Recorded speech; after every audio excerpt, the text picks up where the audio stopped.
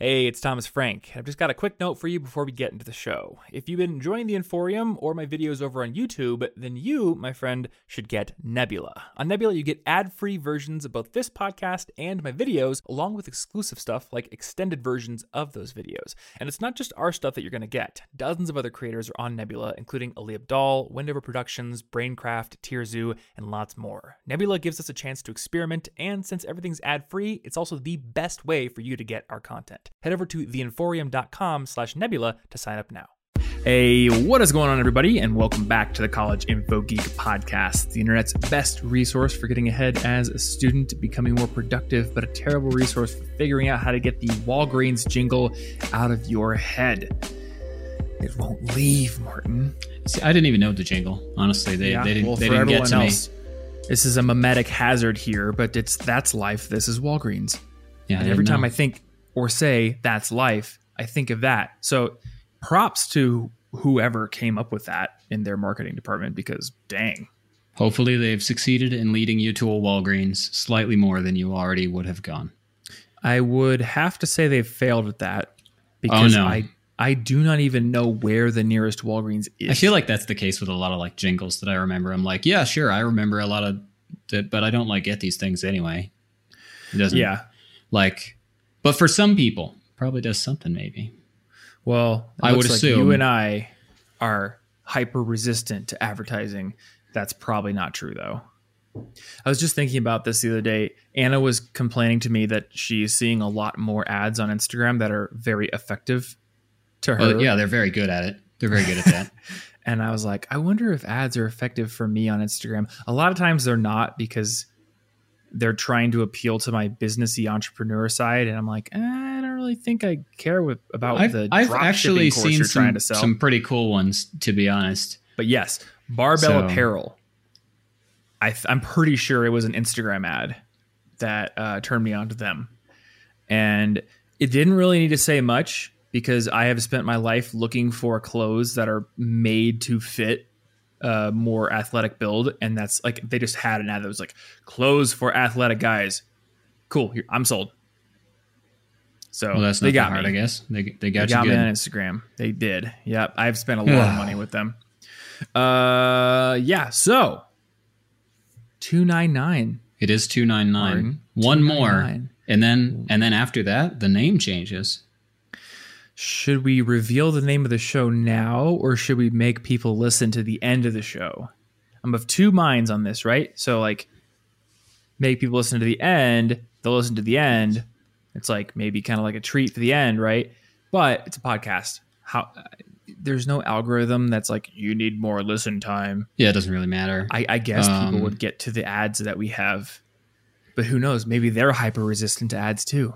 Maybe they are. I guess it's my job to make those ads so compelling that even hyper resistant to ad people think, dang, I should subscribe to whatever ad is on this show, which I need to look at later. Or we could just do it now, which the benefit of that would be people who don't listen to the whole show will know. And then when they see it change in their feed, they're going to they won't be confused. I did see some questions when we were reaching out for questions that were like, the podcast is ending. So yeah, still confusing. So we might as well make it less confusing by just saying the name is changing. It's not effect. We're resetting the numbers back to episode 1 and changing the name. In that story, I said one of our final podcast episodes. In my context, I've been talking about this change for a long time, but now that I think about it, people who are on my Instagram but maybe haven't gone to the podcast in a while, maybe they don't know what I mean by one of my final. Yeah, it's one of the final for the College Info Geek podcasts. So let's just reveal it for the people at home. Should we do like a really, really long drum roll? Like have Anna insert like a 30-second just. Oh yeah, we'll just do that. It's not that crazy of a reveal. We are changing the name from the College Info Geek podcast to the Inforium. Yep. Still got info in it, but now it sounds all like mysterious and stuff. It sounds like whimsical a little bit. I like that vibe, but it's still got info in it. So the spirit of the College Info Geek podcast lives on in a new body that's no longer in college. Yep. And I want to give credit to my fiance, Anna, for coming up with that name. We were sitting around coming up with all kinds of names. We were like, maybe we should just, do the easy thing and just change it over to Info Geek Podcast or the Info Geeks or some weird thing like that. But I wanted something short. Yeah, something that's like easier to say. And she came up with the Inforium. She's like, it's kind of like an emporium full of cool things. And because you guys want to discuss whatever you want. And I'm like, you're right. It's like Mr. Megorium's Wonder Emporium, except for it's whatever I want in that Wonder Emporium. Yeah. Instead of whatever Mr. Megorium's got. So the Inforium. So yes, it's the Inforium. We are going to keep the album art. Why do I keep saying album art? Podcast art. Very similar, as to not cause a whole lot of confusion, because we are not changing the feed. We are just changing the name and the episode numbering. You're automatically subscribed. So, I mean, obviously unsubscribe if you're like, I like this one, but I hate the new one for some reason. But if you want to hear the new one, which I would assume, do nothing. You want to hear the new one. It will automatically be on your stuff. You don't have to do anything. Do me this favor, dear listener. Listen to the first episode of the new one before you make your decision. That's ridiculous. Because I can tell you two things. Number one, we're going to be making some improvements to the flow of the show. I think there'll be improvements. We've been talking about it. And two, other than like flow improvements, you're not going to have a whole lot change here. The main impetus for this change is we need to move past the College Info Geek name because we don't talk about college. Yep. And it's been kind of real for a while. We're still under the name. Yep. Which is, it's kind of like it's like legacy systems, legacy code. A lot of times businesses are like, we have basically moved past this, but there's some reason why we can't, totally jettison 300 is a cool number to do it at. Exactly. We can do this as Sparta memes. There's 2 zeros in it. It feels significant. It's one of those things. But that's all. I do still want to do the highlights episode. Oh, yeah. So there'll be like a little bonus thing in between. And I'm not going to tell people what that is, but it's going to be a special thing. It's going to come out probably this month or early next month. And then, episode number 1 of the Inforium is going live. Can we say the date? Do we have the date? I mean, we should. It should be somewhere. I have the date. I just didn't have it sitting on my screen. I haven't thought about the fact that the date is already known. Oh, Monday, August 10th. 2020 is when the Inforium is launching. So open your podcast app and download it as normal, or head on over to the YouTube channel and download it as normal. I think the YouTube channel is going to have to change too. So, yeah. Yep. So that's what we're doing. And to sort of, quasi celebrate the end of this show, which we have one more episode coming after this, but this is near the end. We are doing a pure Q&A episode today. It's not limited to productivity. It's just so we've done 5 questions episodes for a long time. I think probably around we've done more than 30. I think. I just got a Slack notification after putting my entire Mac on Do Not Disturb. They didn't care. How does that even work? No, we've done like something like 30, maybe slightly above that, 5 questions. We've done like 160 some questions that were all ostensibly productive or something to that effect. Yeah, I think it's like a full 10% of the episodes are 5 questions episodes. Yeah, it's quite a bit. Starting all the way back when we used to play games. Yeah. Try to answer questions. That was it kind of worked. It kind of turns worked. out it's hard to answer tough philosophical questions while you are playing Mario. It is true. So what we're going to do with this episode is I am going to start a 45-minute timer, and we're going to get through as many of the questions on the list as possible. Most of these came through our Instagram. And if you guys, if for some reason people are like, this episode was great, we loved them answering dumb questions about, well, I'm not going to spoil what's on this list. Almost did. We could do it again. So you may want to go follow us on Instagram. I'm Tom Frankly, and Martin is Yo Martholomew on Instagram. Also, today, I just launched a new Q&A series on Instagram. So a couple of times a week, I'm going to be answering questions. You looked like someone just broke into your house. No, it looks like the wasp nest that's near my window outside is active today, so I'm gonna have to pay some attention to that. Is your window open? Are you gonna have wasp guests on the podcast? They're knocking. I think they want on the podcast, but they won't get in. They're not invited to this episode. We get a lot of guest requests on the podcast, and I think wasps are they probably need to be rejected. They do somewhat deserve it, but I'm just remembering that there's a nest up there. Can you imagine a wasp on the podcast? The sound of bees buzzing in my ear is like one of my least favorite things in the world. Yeah. If someone just put like bee audio into the podcast, do not worry. I guarantee we're not doing that. Because that would be an unsubscribe thing for me. Yeah, that's fair. Ooh. All right, so we got a bunch of questions. Yes, we have a bunch of questions. I'm going to start the question timer now, and we're going to get into it. Boom. Bam. All right. First question. What is your favorite video game? Mine's Wind Waker. Legend of Zelda Wind Waker. That one's still your favorite? I've played it like 8 or 9 times. I fully expect to play it more than that, several more times in my lifetime. I can't be sick of it ever. I'm still waiting for you and Anna to have your side-by-side Wind Waker playthrough day. That's true. A lot of things have gotten in the way of that. 2 years. I don't know what it is. There's just something I love about having friends around me playing, even if they're playing single player games. Yeah. I greatly enjoy that. For my favorite video game, I'm going to have to put it down as DDR. Been playing DDR since I was probably 13 years old, possibly 12. Actually, yeah, 12, because that would have been the middle school near the arcade. There was a Loco Joe's nickel arcade, which was a lie, because those games didn't cost a nickel. They were like 50 cents or $1. I think DDR was $1. And you kept going in there and giving them money for their false advertising? I did. And they got shut down because there were people doing drug deals near the pool tables. Oh, classic. Which is a classic arcade, Why do hooligans have to ruin everything? Now I sound like a old man. But yeah, I would save up.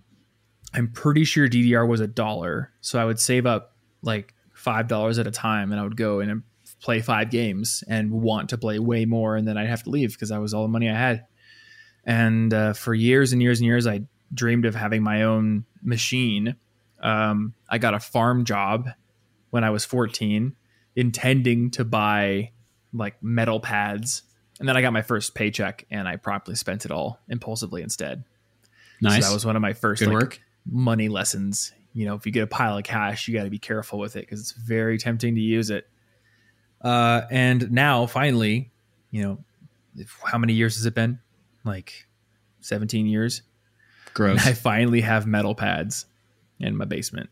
So just goes to show you, keep a dream in your head, and someday you can achieve it. Unless that dream is becoming a shark. Someday, though. Probably. Someday. Yeah, with enough CRISPR. All right. Are we gonna alternate on the questions? Sure. Okay. So the second question, this is a really good one. Can I be the first question? No, you can't. I'm sorry.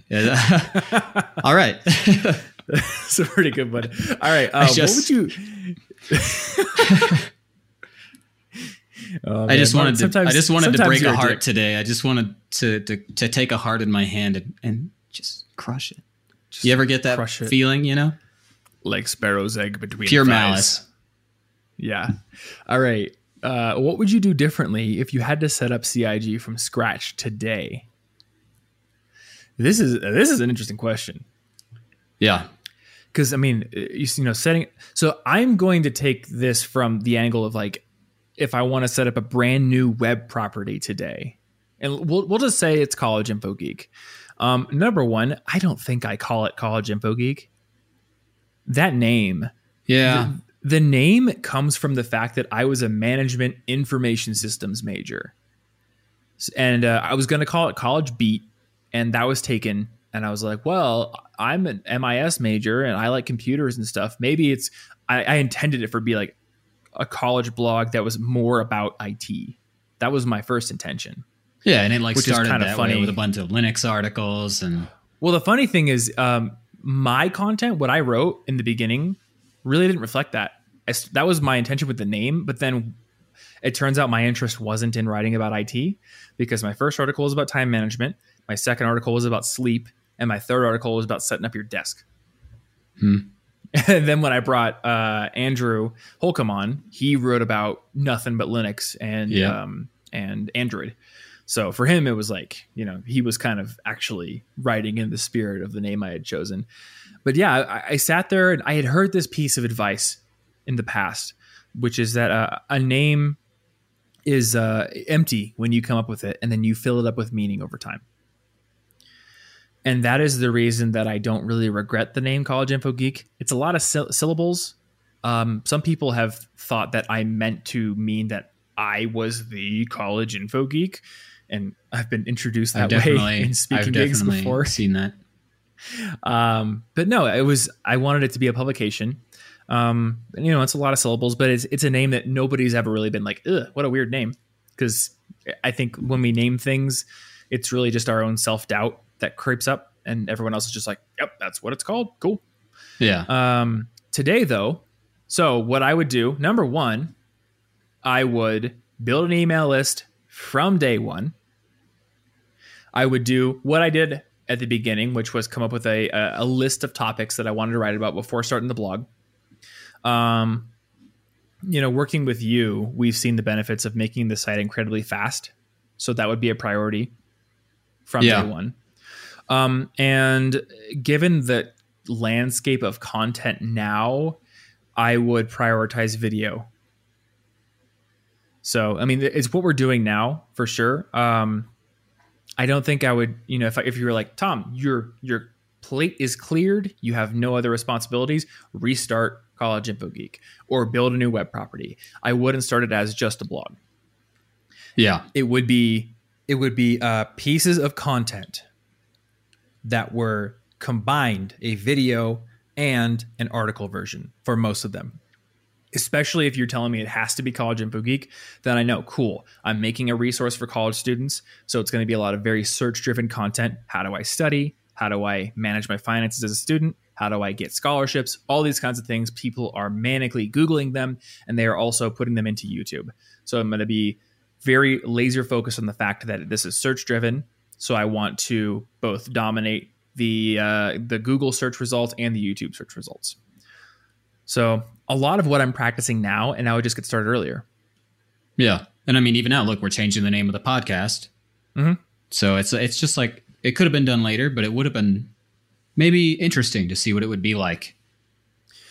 If I were starting up again, if it were slightly different. If I were starting up again, like I personally at nearly 30 years old, I don't have an interest in starting a new college themed thing. But, under this scenario, I probably do call it the College Info Geek podcast, or just College Info Geek, the podcast name, because it's very clear what it is.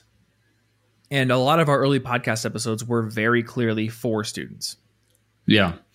So, a lot of the things I would do differently are I would do things faster than I did. It took me, I think, a year and a half to start an email list.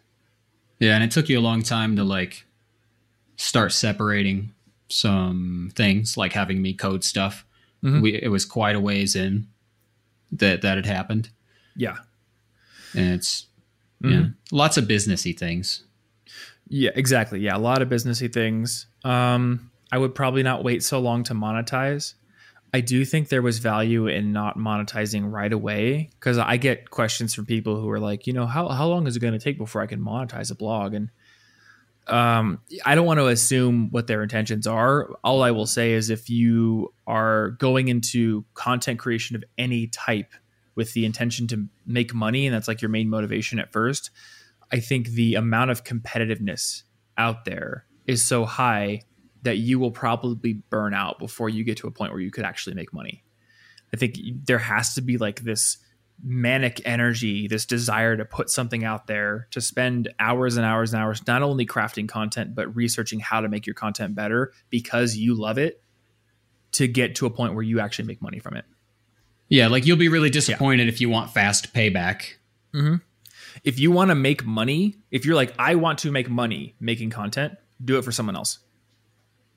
Do it as a freelancer or get a job. That makes sense. Tons of companies out there need content. They need article writers. They need video producers. They need podcast producers, sound engineers, all this kind of thing. We just hired a sound guy at Standard.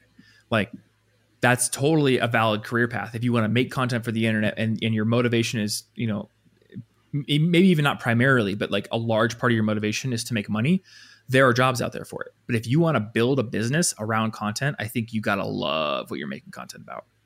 Yeah. Mm-hmm. All right, next question. Let's see. Tom, can you curl more than Matt D'Avella? Let's find out, Matt. Let's find out.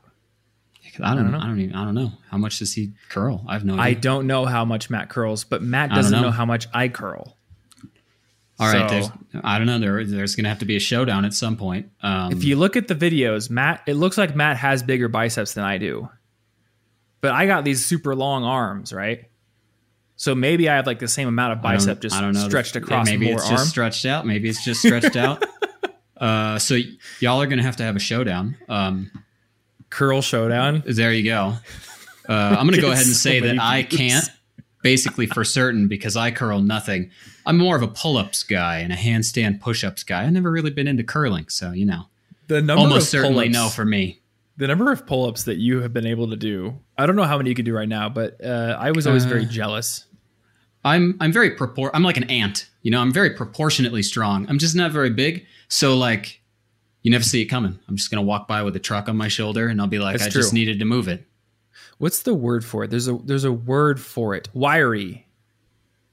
Some guys have a wiry build, which means they are basically like a piece of rebar.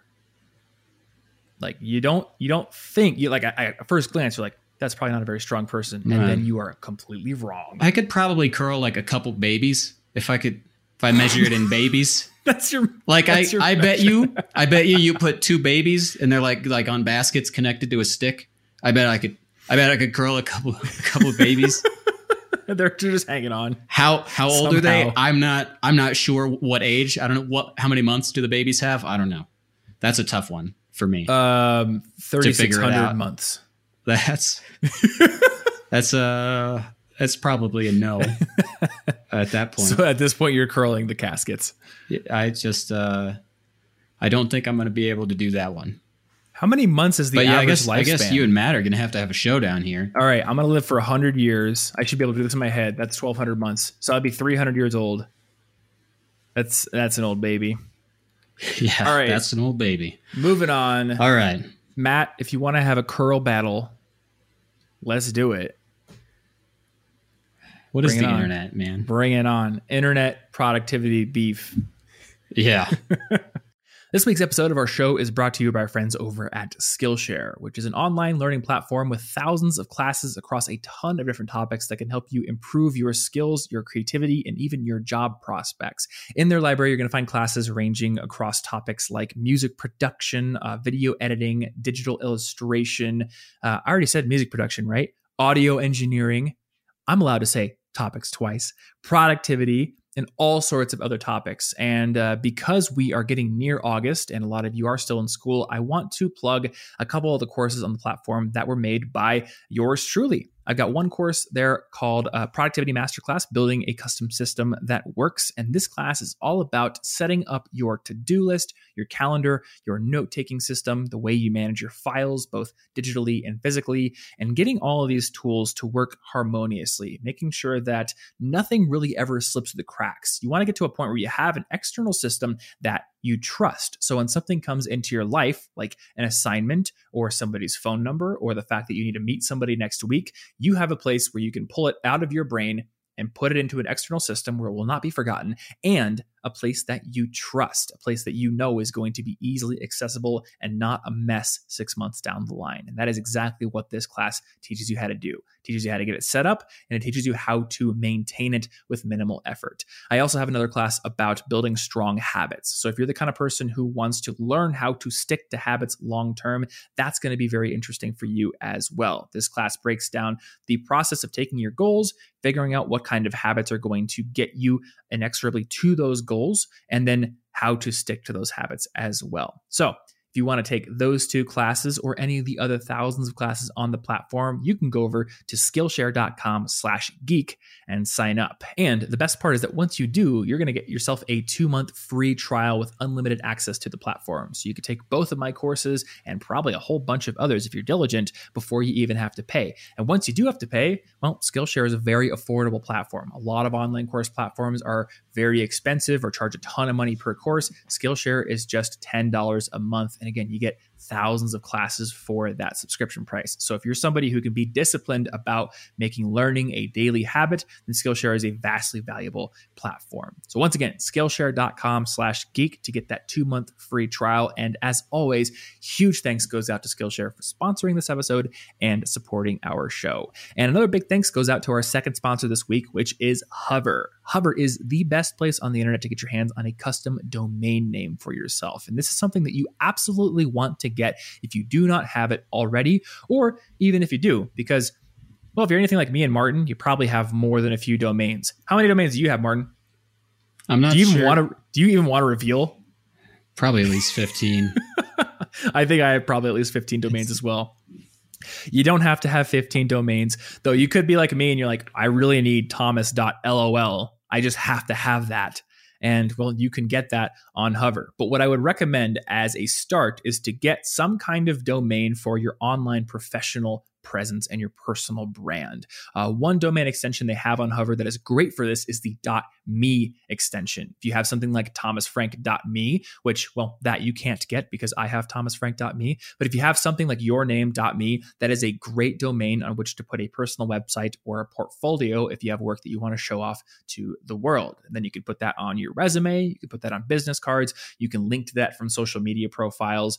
It is a great way to build an online home base where anybody that you meet through your various platforms and profiles can come to see what you're all about and learn how to contact you. This is a great way to make connections with potential clients if you are a business person, or potential employers if you're looking for a job. And even if you're not yet ready to build a website, if you're maybe in high school or something, go get yourself that domain, lock it down so nobody else can take it, and so that you have it when you are ready to start building that platform.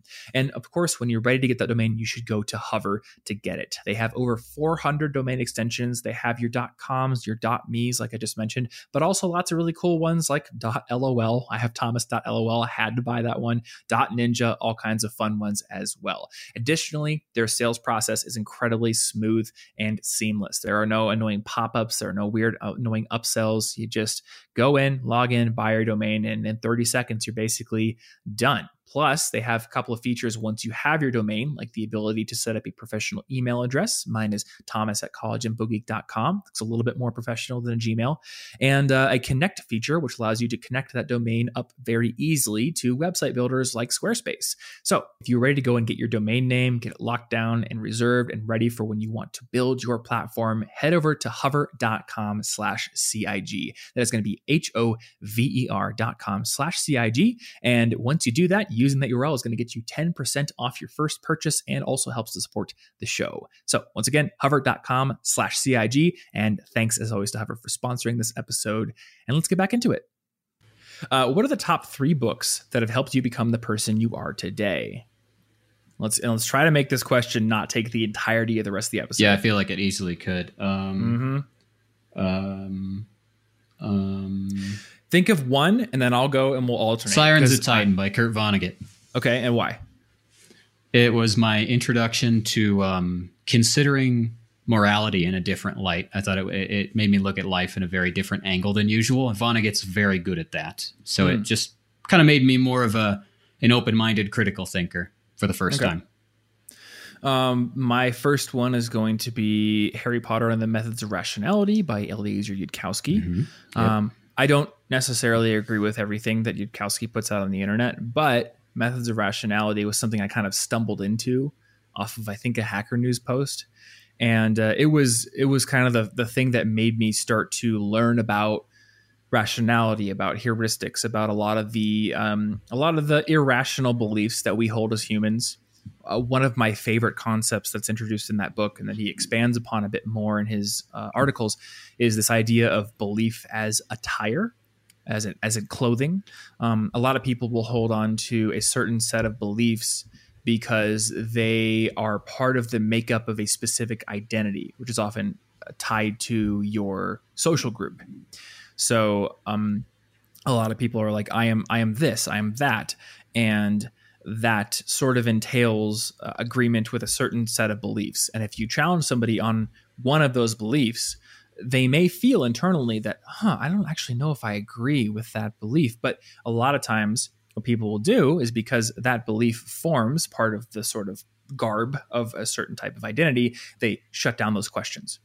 And I absolutely did that a lot growing up. I had a certain type of identity, which was tied to, what my family believed, what my grandparents and parents and uncles and aunts and, a lot of the people who I grew up around believed. And, to challenge some of those beliefs to myself was a threat to my identity and potentially my relationships with those people. But reading that book was kind of like the impetus for me to start questioning, like, do I actually believe those things? And is it right for me to shy away from these doubts and shy away from these questions just because I'm afraid of losing my identity? Yeah. Yeah. So that, for me, that was a good read. There are books out there like Predictably Irrational by Dan Ariely that would be probably just as effective without you having to read a Harry Potter fan fiction. Oh, yeah, probably true. My second book is going to be Essentialism by Greg McKeown. It's probably my favorite productivity-esque book that I've read, simply about prioritization. And, if you spread your energy thin across several different things, you might end up doing a mediocre job of all of them rather than an excellent job at one or two.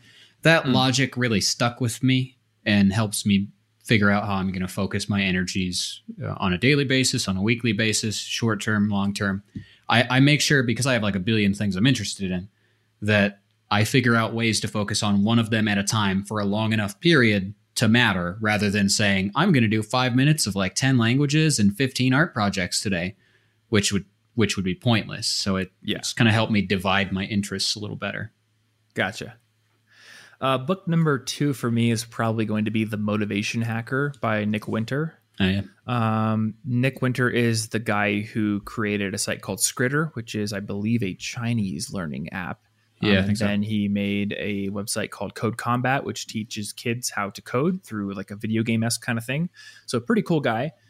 The Motivation Hacker is basically him documenting this gigantic multi-month challenge of setting all these huge goals for himself and then figuring out how to set up commitment devices that would force him to do them. Many books have espoused the idea of the fact that professionals make things on a schedule and they hold themselves accountable, whereas amateurs just do things when they feel like it. I think Stephen Pressfield's The War of Art is one of the biggest ones there. But The Motivation Hacker was the book that really introduced that idea to me and made me take it seriously. It's the book that introduced me to Beeminder, which I used to bring my website out of stagnation and get myself on a schedule. So again, it's one of those books where, having read a lot of other books about many of the same ideas, I can't say like this is the definitive book on self-discipline and commitment devices, but it really impacted me. I picked it up out of curiosity.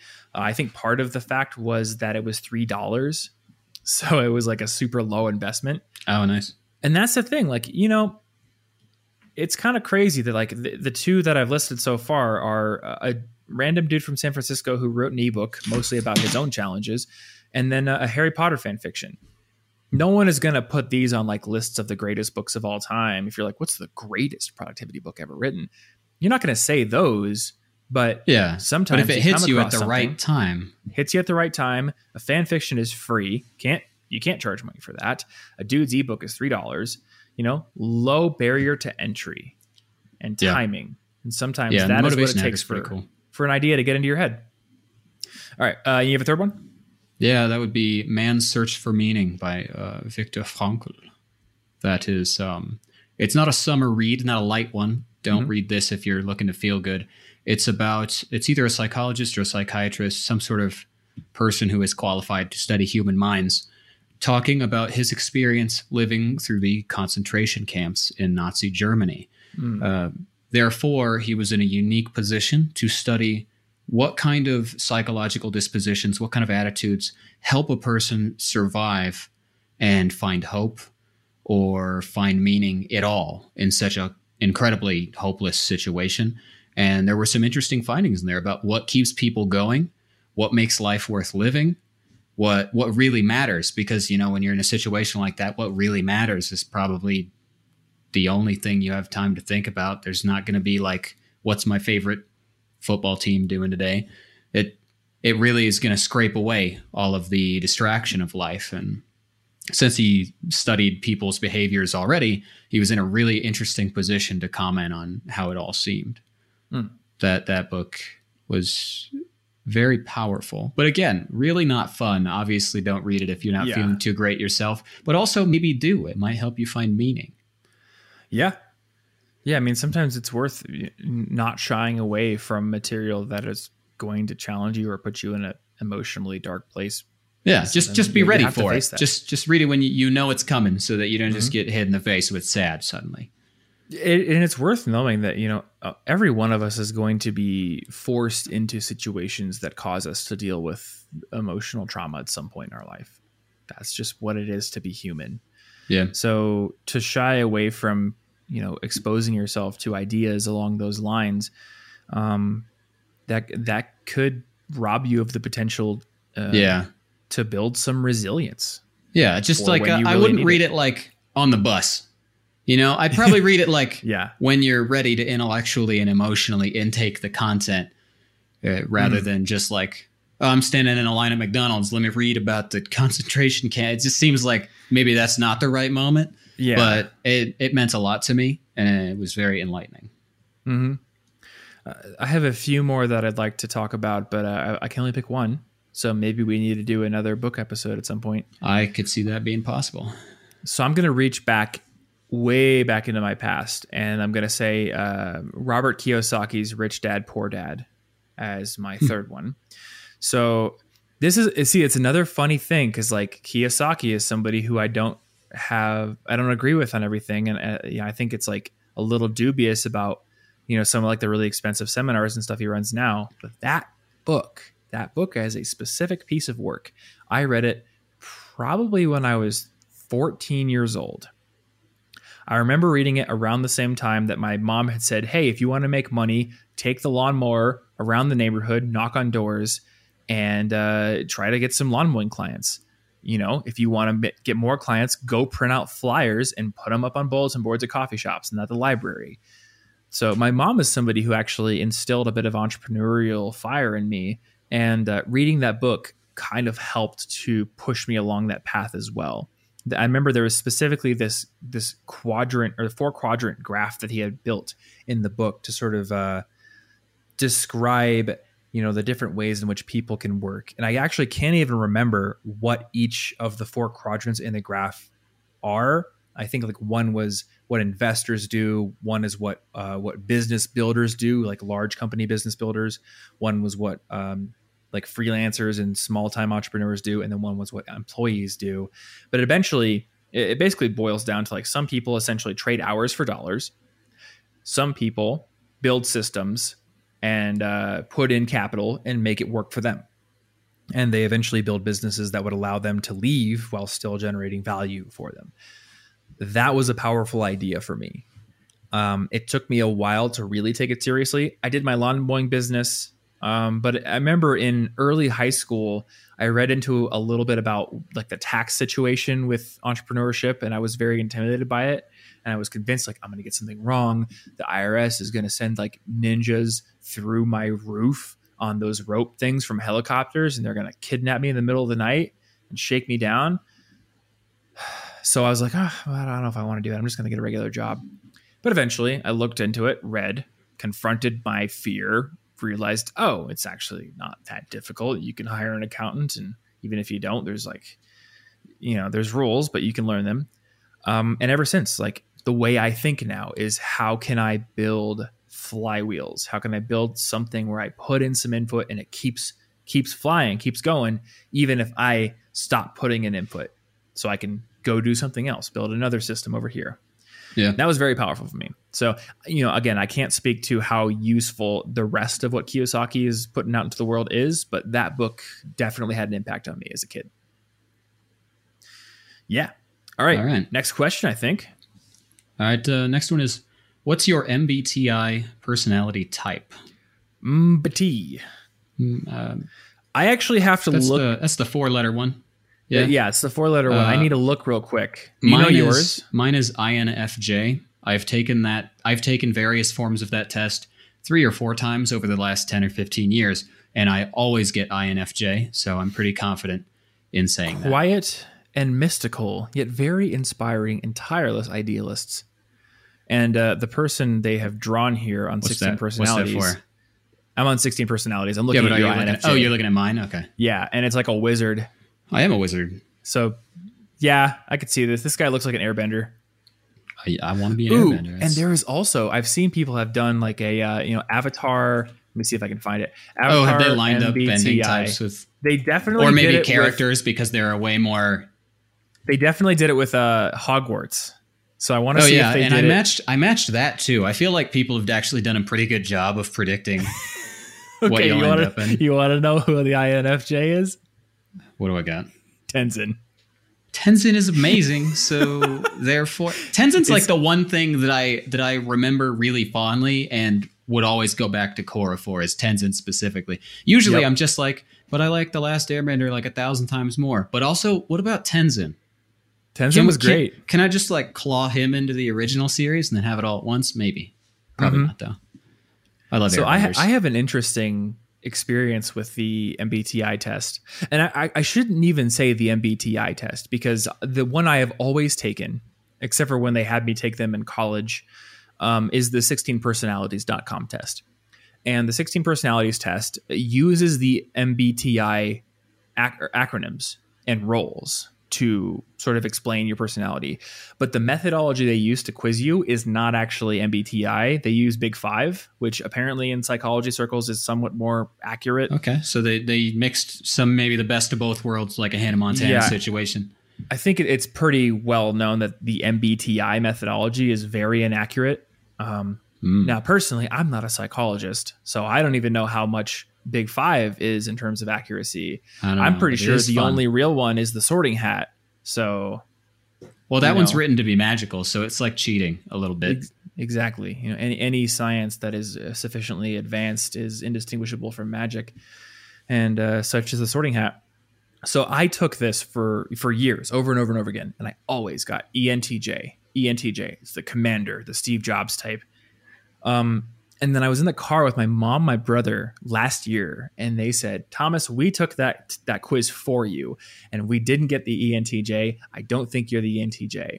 I think you are, what was it? The ESTP, or no, not the ESTP, the ISTP, the virtuoso, as the 16 personalities calls it, which are bold and practical experimenters and masters of all kinds of tools. So I'm like, interesting. Let me go take it again. And I think maybe I've just sort of like matured a little bit, because I got the INTP, which is the only difference is the N versus the S. So the logician, which they're a little bit more concerned with ideas and logical arguments than they are with like tools. But it was interesting to take the quiz again with a specific idea in mind. Answer the question based on what I want to do, truly, not what I feel compelled to do. I've always taken the quiz kind of like, you like to be the center of attention. Well, yeah, I like to see myself that way. And I think like I'd always explain it to myself in the moment as that's how I am. But looking back, it's definitely like that's how I choose to be, because it's a role that I'm trying to inhibit, not how I really feel. And how I really feel in most moments is a lot more introverted than people probably think I am. Really ironic what we're doing right now. I don't like, right, but I'm alone in a room talking to you via a computer. Yeah, it's like the most introverted way to be extroverted is to like put stuff out on the internet, but we can make it alone. The idea of going to like a party with a bunch of people I don't know, I hate that. It's if it's a business conference, okay, cool. I'm like, cool, I can talk to these people about like analytics and stuff. If I go to someone's family reunion and it's not my own, I'm like, what do? I want to sit in the corner on my phone, man. So yeah, I took it with what I wanted in mind, and I got the logician one. I read through that one. I read through the one my mom thought I was, and I see a lot of myself in both of them, which I think gets to the point that everyone is sort of a mix. I don't think any of these roles perfectly explain somebody, but looking at how I actually behave in real life and the fact that I don't actually like to tell people what to do and to command armies of people, like I'm not the again, ENTJ. Really ironic. It is ironic, right? But like who does most of like the checking up and managing in our company? It's you. Well, I would rather be creating stuff all day. In terms of management, the only thing I ever want to do is build systems and then like give them to people. Yeah. I don't want to actually run them. So, which is funny because you're also not like the ENTJ.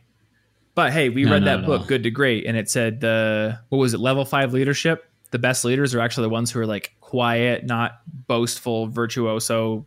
Yeah, the kind of leader who's more focused on helping the team rather than like saying, "Look at me, I'm a leader." Usually, the great leaders are accidentally leaders. Yeah, I mean there's a place in the world for your Steve Jobs types, but there's also a place in the world for your quiet, more supportive manager types who are like, let's focus on the team. Let's not focus on the fact that the inside of the computer is also painted white just for philosophical reasons. Yeah. Okay. Would you rather be biologically merged with a goat or a capybara? My first instinct was capybara because I think they're kind of cute, but then I thought goat because they climb mountains really well. I was about to say if we're talking about a mountain goat, like it's got to be a mountain goat. They're like super skilled. Yeah. I had the legs of a mountain goat. I like to climb, but if I could run up a mountain, I'll take that any day of the week. I could do anything I want, unlimited power, basically. So give me the sweet goat powers, and then I can freak people out with my weird eye, like pupil. And if we only get 2 goat legs, we got to be like satyrs. That's pretty cool. That's true, unless I'm like Phil from Hercules. I get like a because I don't want to be. Well, he could probably get up the mountain eventually. Yeah, but I don't want to be Danny DeVito. Why not? Or do I? Everybody wants to be Danny DeVito. I'm just ignoring. Okay, so it looks like goats winning out on here. Although interesting question, no one even brings up capybara. Maybe that's true. This time they had representation for just a second before we both voted against them. All right, next question. Was there a different career field you wanted to pursue before this? Yes, there was a couple actually. Yeah, I would say the same thing here. I'm accidentally doing this. We just kind of happened. I think you and I went to school for the same thing. I don't know what specifically you wanted to do, but I wanted to be the dude in the basement of a giant corporation running the systems. I wanted to be basically a sysadmin. I wanted to be the guy at the computer that had a bazillion screens. I wanted to be Tank from the Matrix.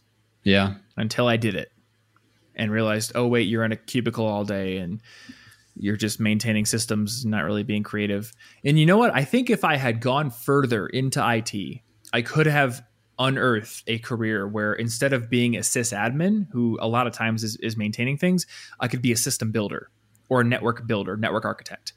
And I think that I could actually be pretty fulfilled being a network architect. I just happened to fall into content creation.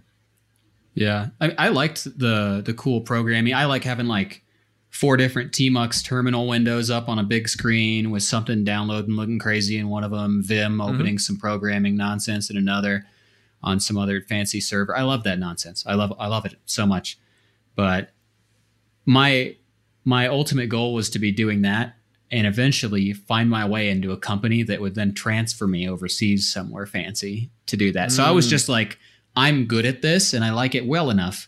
Will it give me the freedom I want? That was more important to me than the career itself. Was the benefits of freedom, which is why this job actually works out pretty well as well, as I gain freedom. I have some. Would you like to put freedoms. Would you like to put in for a transfer? Yeah, I would like to be in the middle of the ocean somewhere. That's probably there's not no true. Wi-Fi out there. I'm probably not going to transfer now because I feel like my original dreams were to live in a like foreign country so that I could avoid using English most of the time and work on my language skills a whole lot.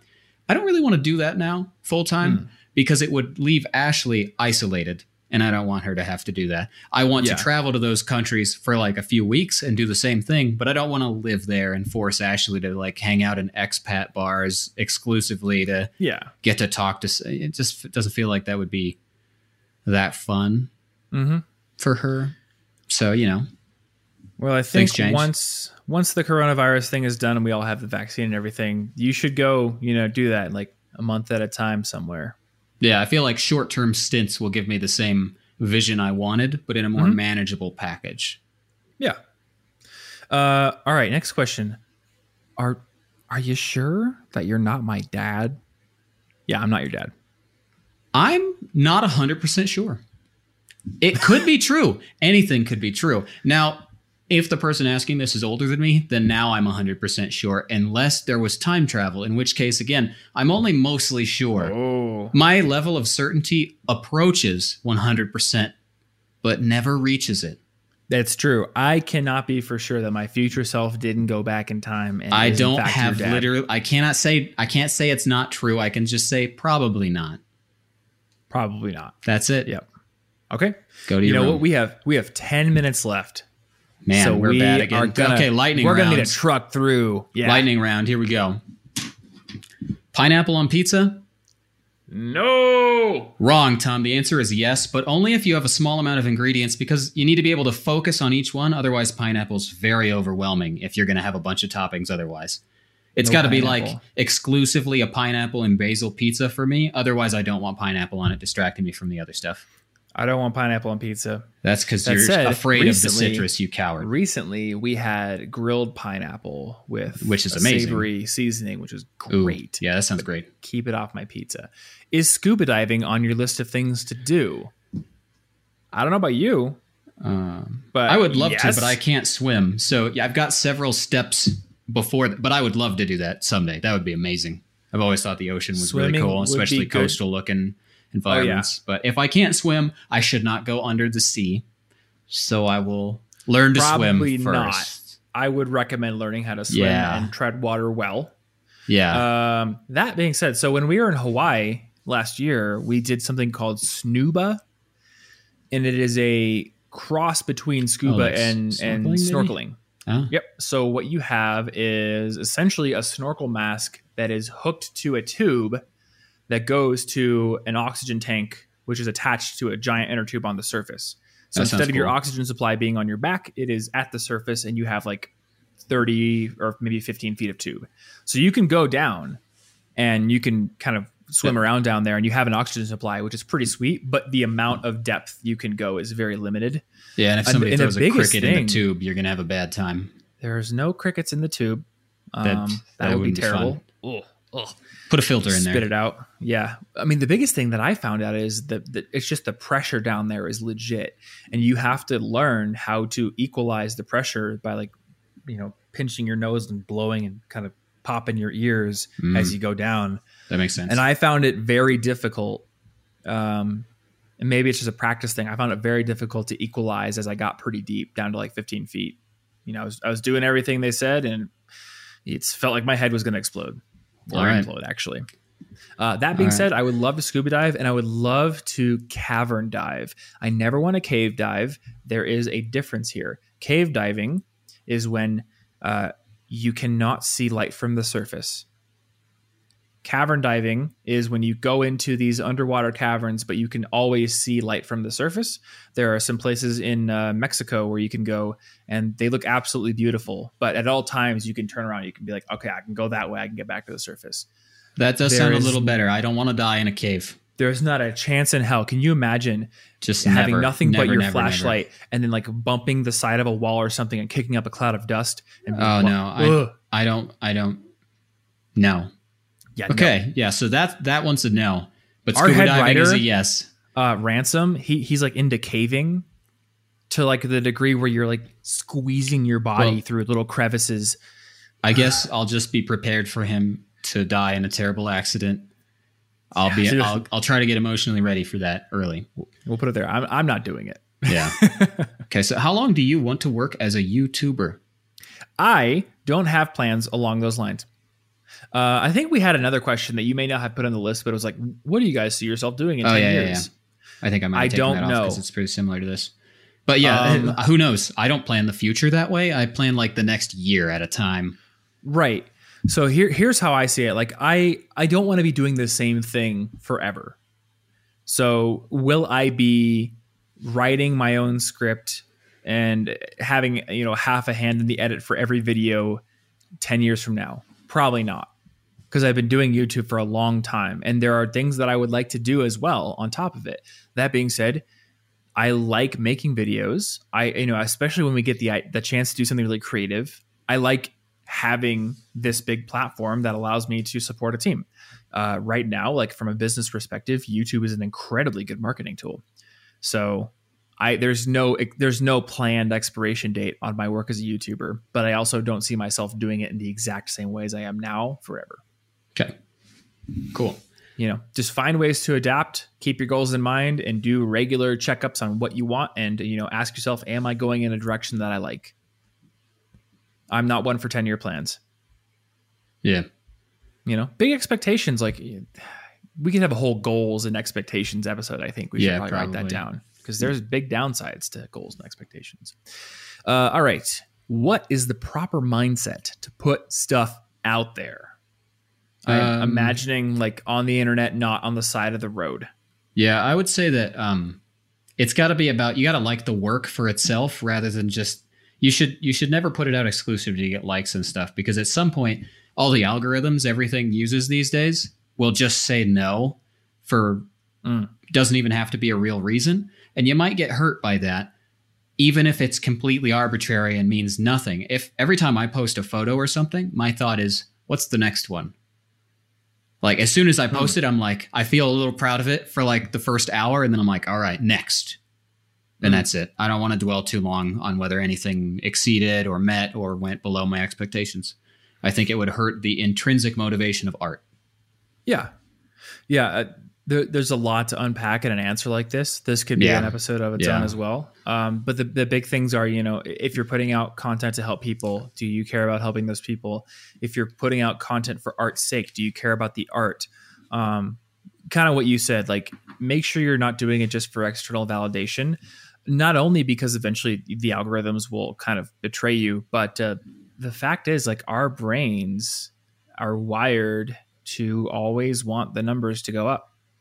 We have the acceleration addiction. You get 100 likes on one photo. Well, the next one gets under 100. You're going to be like, well, what happened? And it's the same thing for millions of likes. If you're Taylor Swift and you get 4 million likes on one photo, you're going to be like, why didn't I get 5 million like I usually get? Yeah. The brain doesn't go, well, you're in the millions, so it's fine. You got to tell yourself that. You got to use conscious system 2 thinking and tell yourself, don't think relativistically because it's fine. You have 4 million likes. But that's emotionally, if that's what you're focused on, you're not going to convince yourself if that's what you're looking for. So you got to have the right mindset there. And then you got to also be prepared to deal with haters and trolls and general crappy people. It's just something you got to deal with. And something that I keep in mind here, there are certain stages to an emotional response to a troll or somebody who has crap criticism. Because eventually, like, I'm trying to get myself to one of two places: to a place where I can ignore it and move on with my day and not have it into my head, or to a place where I can be empathetic and offer a constructive response and not feel the need to be snarky. But it's not always easy to get yourself there in one hop. So something that I think of is, there's often this saying thrown around that like men are dogs, like that kind of thing. I think it's actually unfair to the dogs, because a dog barks at you or bites you, doesn't know any better. Or a monkey at the zoo throws its own feces at you, doesn't know any better. Human being knows better. A human being decides to write a crappy, unconstructive, hurtful comment and post it, all while knowing that they have the option to do something better, and they choose not to. So you should consider why did they choose that option more so than does it hurt me? I don't know why they wrote it. They could be really mad today at something. Mm-hmm. It could be completely arbitrary, just like the algorithm that they took it out in this particular thing. Right. And I guess my point is like... Could just be that they're pointlessly cruel today. My point is like, all right, you see a dog barking at you, what is your emotional response to it? Maybe a little bit of fear, but you're never hurt. You see a monkey throwing crap at you, you're probably going to dodge because you don't want crap on your face, but you're not hurt, right? I view it this way. Somebody chose to do that. So I compare the dog favorably in its choice because it wasn't really a choice. In my emotional response. It's compartmentalization here. I'm like, well, I should not feel emotionally hurt by this because the choice you just made was so stupid that I should feel less emotional response to it than a dog barking at me. Cool. Now I can move to the next step. Do I be empathetic? Yeah. Do I try to help you? Do I try to help you move on and realize you could do better things with your life? Or am I too busy? Am I just going to ignore you? Either one. I'm able to make one of those decisions now because I'm no longer stewing and like, this guy said something crappy to me on the internet. You know? Yeah. It's like different mental models for getting past the stages of emotional reaction to criticism and to trolls that we are all going to deal with putting work out on the internet. So there's another possible episode topic. Yeah. Dealing with criticism on the internet. All right. Next question. I think it's yours. Do you get recognized in the street? I have once in Target, not in the street, once out somewhere with you, which feels like cheating for me because you have a way bigger audience. Happens more for you, there right? was one time. Yeah, there was one time on the street, one time in Whole Foods, and then you said one time in Target. Yeah, one time in Target. And I'm pretty sure they recognized me based on my voice because I was actually doing, I was vocal. I was like, Siri, make a reminder to record, to write out the podcast thing today. So they were probably like, podcast? Wait a second. That pretty cool that they must listen enough that made it obvious by itself, you know? Mm-hmm. But that's the main time. I think that you may have been recognized here in Denver as much as I have.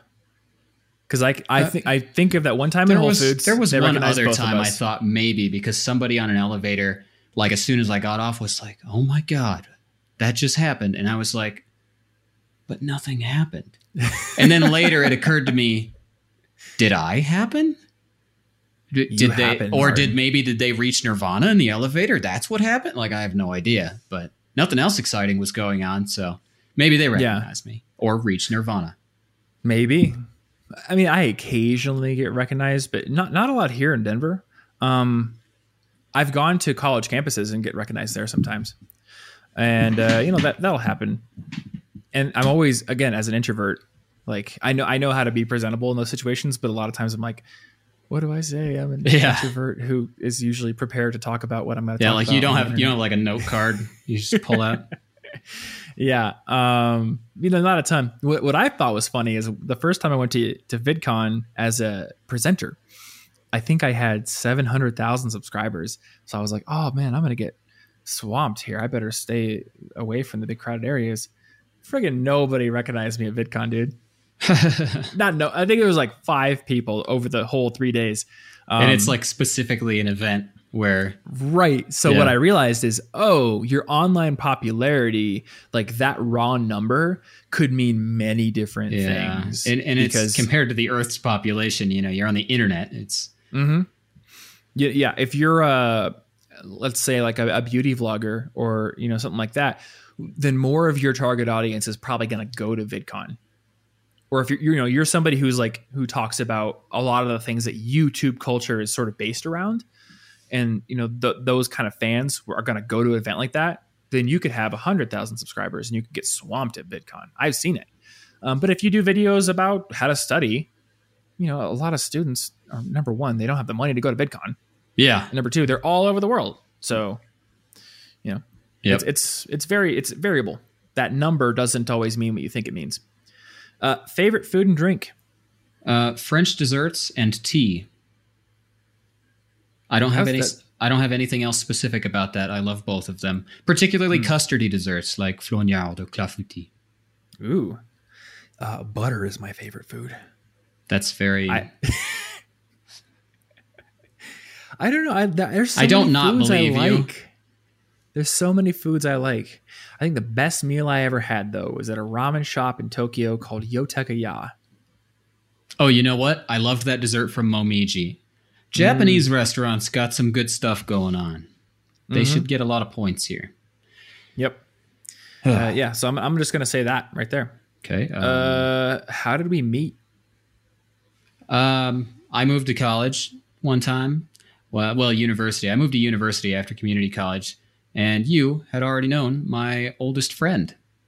So and I think I had met you before. I think you'd come to visit because I visited that same friend. Basically, you roomed with my oldest friend, and now we know each other. It kind of just happened.